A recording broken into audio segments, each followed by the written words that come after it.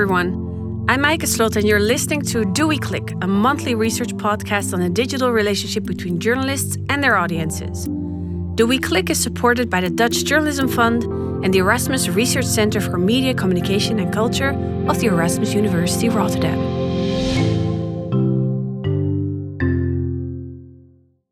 This is episode 7, an episode in which we will explore the positive side of audience metrics. What can journalism gain from using numbers? I will tell you about my visit to SmartOcto, where I discussed the positive side of audience metrics with CEO Erik van Heeswijk. Numbers can save lives. This is the title of the first chapter of correspondent Sanne Blauw's book entitled The Best Sold Book Ever, in which she discusses numbers' ability to lead, tempt, and mislead us. It's a chapter title that stems hopeful, and the story that Sanne tells us here really is.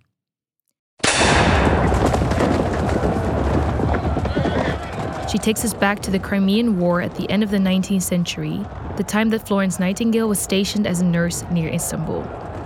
She was horrified by the atrocities of the war and the deplorable sanitary conditions that British soldiers in the hospital had to endure. Half of them died, and mostly because of diseases that could have been prevented by better hygiene. Nightingale wasn't only a good nurse, she also was very fond of numbers. In an attempt to persuade the British government to improve the conditions on the battlefield, she used statistics and colorful diagrams.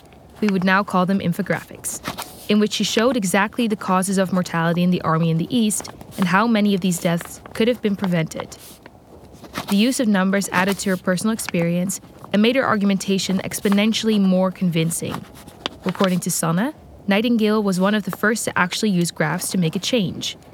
Partly because of Nightingale's work, the authorities were convinced and decided to improve the situation. This paved the way for our current use of data, statistics, and metrics. The internet has made data collection easier than ever.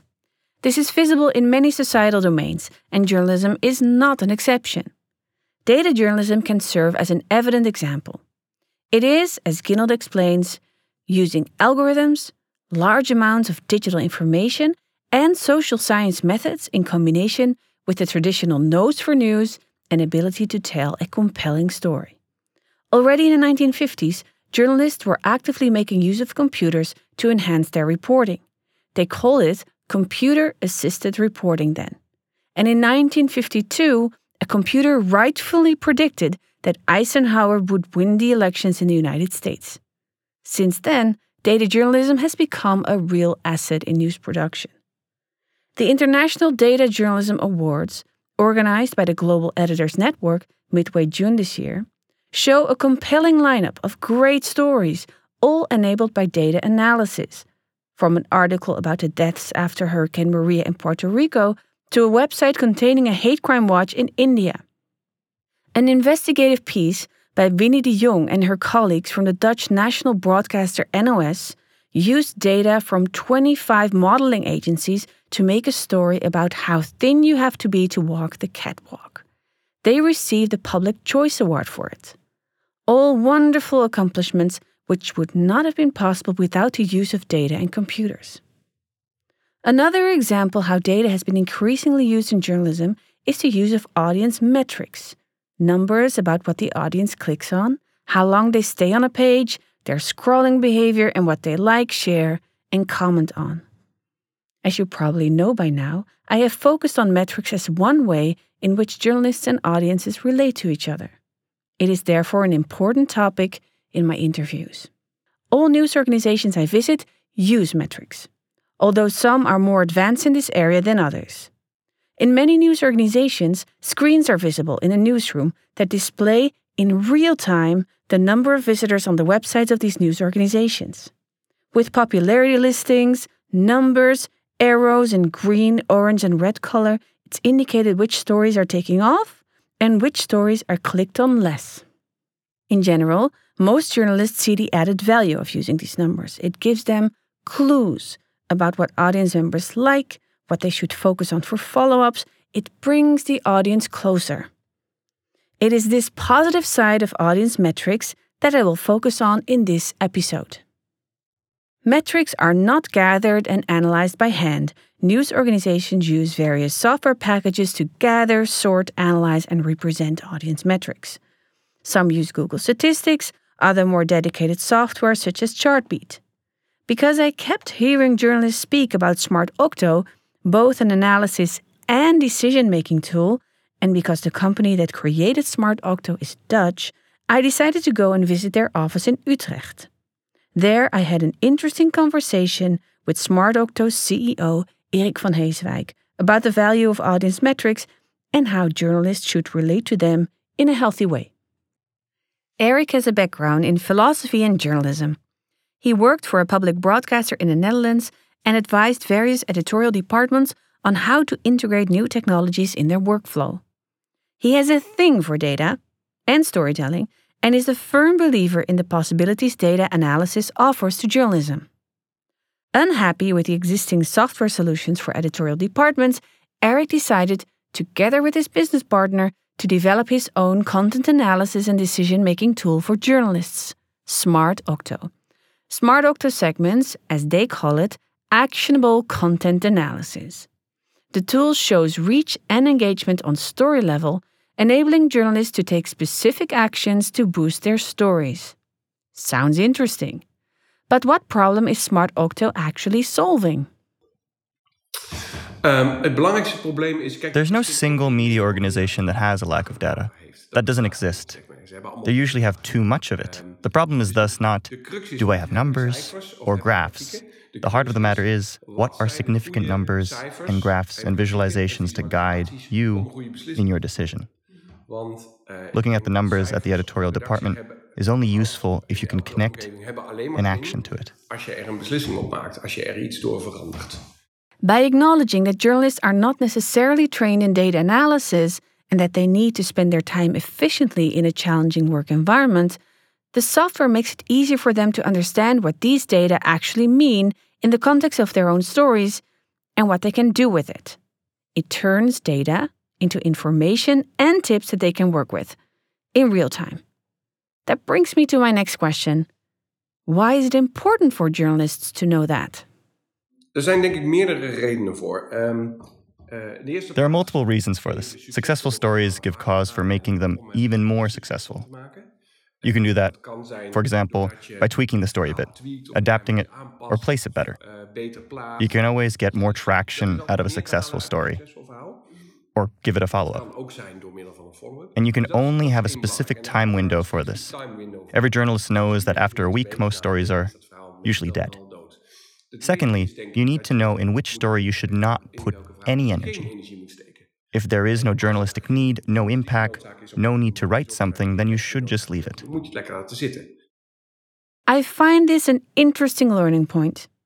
Data can nudge us to push our stories forward, but also teach us to stop doing something. Many editorial departments I visit, especially the regional ones, do a lot. They try to cover practically everything that's happening in their province. Deciding to save time, energy, and money by being more selective is difficult, but might pay off when done carefully. This might be a longer-term learning objective because it's quite difficult. The reason for this is that it ties in with the audience dilemma that I discussed earlier. There might be some stories that you feel are very important. Erik calls them signature stories, but that do not seem to gain enough engagement with the audience. Decision-making software should not simply discard these stories based on the lack of attention and low audience metrics. That makes journalism significantly different from regular businesses. A shoe brand can easily discontinue to sell a particular type of shoe when demand for it is too low. News organizations have a public task and can do that without jeopardizing their important function in our society. Erik stresses this fact and also explains that the software can help with pushing a not-so-well-read story forward. In journalism, we are not only interested in the number of clicks. So when you know that you have a difficult story, sometimes the subject already indicates that, but sometimes it doesn't. Then the software can teach you that you need to give it some extra attention. I also asked Erik how he defines engagement, and he stated that engagement is everything the audience does in addition to just consuming the content. So clicking, reading, viewing, and listening is thus not necessarily engagement. It falls under consumption. But liking, commenting, writing a comment, getting a subscription, going to an event, or discussing content is. Eric admits that the software is not yet capable of including everything that falls under the heading of engagement. The system is not completely there. We're primarily measuring the social metrics that are called engagement, likes, comments, and shares. But Anoop pointed out, we are also already including what happens in the forum. We could measure it in way more depth than we do now, and that is what we're working on. We thus agree on the fact that the traditional way of measuring engagement in online media is quite limited. But what can we do to make the numbers more representative of what engagement really is? Maybe part of the answer lies in personalizing your goals for success and trying to catch that in numbers. These can be softer numbers, such as the number of times articles from a newspaper lead to questions asked in Parliament, or how often you are invited to speak at an event. Eric stresses that you should take numbers as an indication for something, but you should not always take them too literally. When I ask Eric to what extent every journalist should learn how to work with numbers, he's careful in his answer. For many, a simple tool that will provide practical tips and tricks based on data will be enough. But there's always part of an editorial department that is interested in numbers or has a more strategical position that will require working with analytics. With them, SmartDoctor has conversations about the specific design of the system to suit the needs and ambitions of the particular news organization that they're working with. The system is, thus, personalized. But it also needs to fit with the culture in an organization. Not all journalists are equally ready to accept and appropriate a software tool like this. In our discussion, Eric and I established that data can only be turned into valuable information if it is placed in a useful context. Some stories will easily find a mass audience, such as news about a horrible accident. For some reason, many people are interested in other humans suffering. News about celebrities or other nationally relevant breaking news. While other stories serve a much smaller niche audience or are less engaging by itself. The data on these stories cannot be treated similarly, although they still mostly are. In many editorial departments, the top 10 of most read articles are circulated. Not the top 10 of articles that did great in their personal category, or the top 10 lists of articles that did not perform really well but should have done much better because they're signature stories. Nonetheless, Eric is quite positive of future developments in this area. I think we're heading toward a future in journalism in 5 to 10 years where every story will have its own personal metric. Some stories will be targeted at loyal audience members, other to generate engagement, or others to convince people to subscribe. I call this the journalistic buffet. On this buffet, there are a lot of different dishes presented, and they all need to be valued differently. I think we're heading toward a system in which you will determine for every story what is the reason we're making this story and what is our target audience. And that will be determining for the metrics that will be linked to it. And if a story scores well on a different metric, that is then no reason to celebrate, because then it's performing on something that it wasn't meant to. Although SmartDoctor is not yet capable of doing just that, it might be the direction in which they are heading. Eric indicates, for example, that the software can already integrate some form of sentiment analysis. Not based on language though, but based on engagement metrics. We can already measure which author evokes what type of sentiment, and if this is a normal sentiment for that author. And this will enable us in the future to measure who are the more controversial columnists. This feature might become stronger when a well-developed text-based sentiment analysis is also integrated in the tool, although this probably will raise other questions to be answered. News organizations do need to realize that this development has strategic consequences for the whole process of news production. It means that you flip the process. Instead of analyzing what your stories have done after publication, you need to think about the mix of different types of content and your goals with this content beforehand. At this point in time, and with the way the editorial process is organized, This is too time-consuming and complicated to do so on a daily basis. In the future, news organizations should develop ways to understand this layeredness of stories and data better. What I observe in my interviews with journalists so far is that most of them are pretty positive about the application of data. They see the added value of it. They understand that it's important to engage the audience and that data can help them find ways to do that. When software tools are primarily facilitating them in their professional practices, for example by suggesting to come up with a different title or to urge them to write a follow-up, they find this an acceptable role for technology. I do think that a software system that goes way beyond that, for example by suggesting topics to write about or more content-based instructions, that journalists will have more reservations and objections.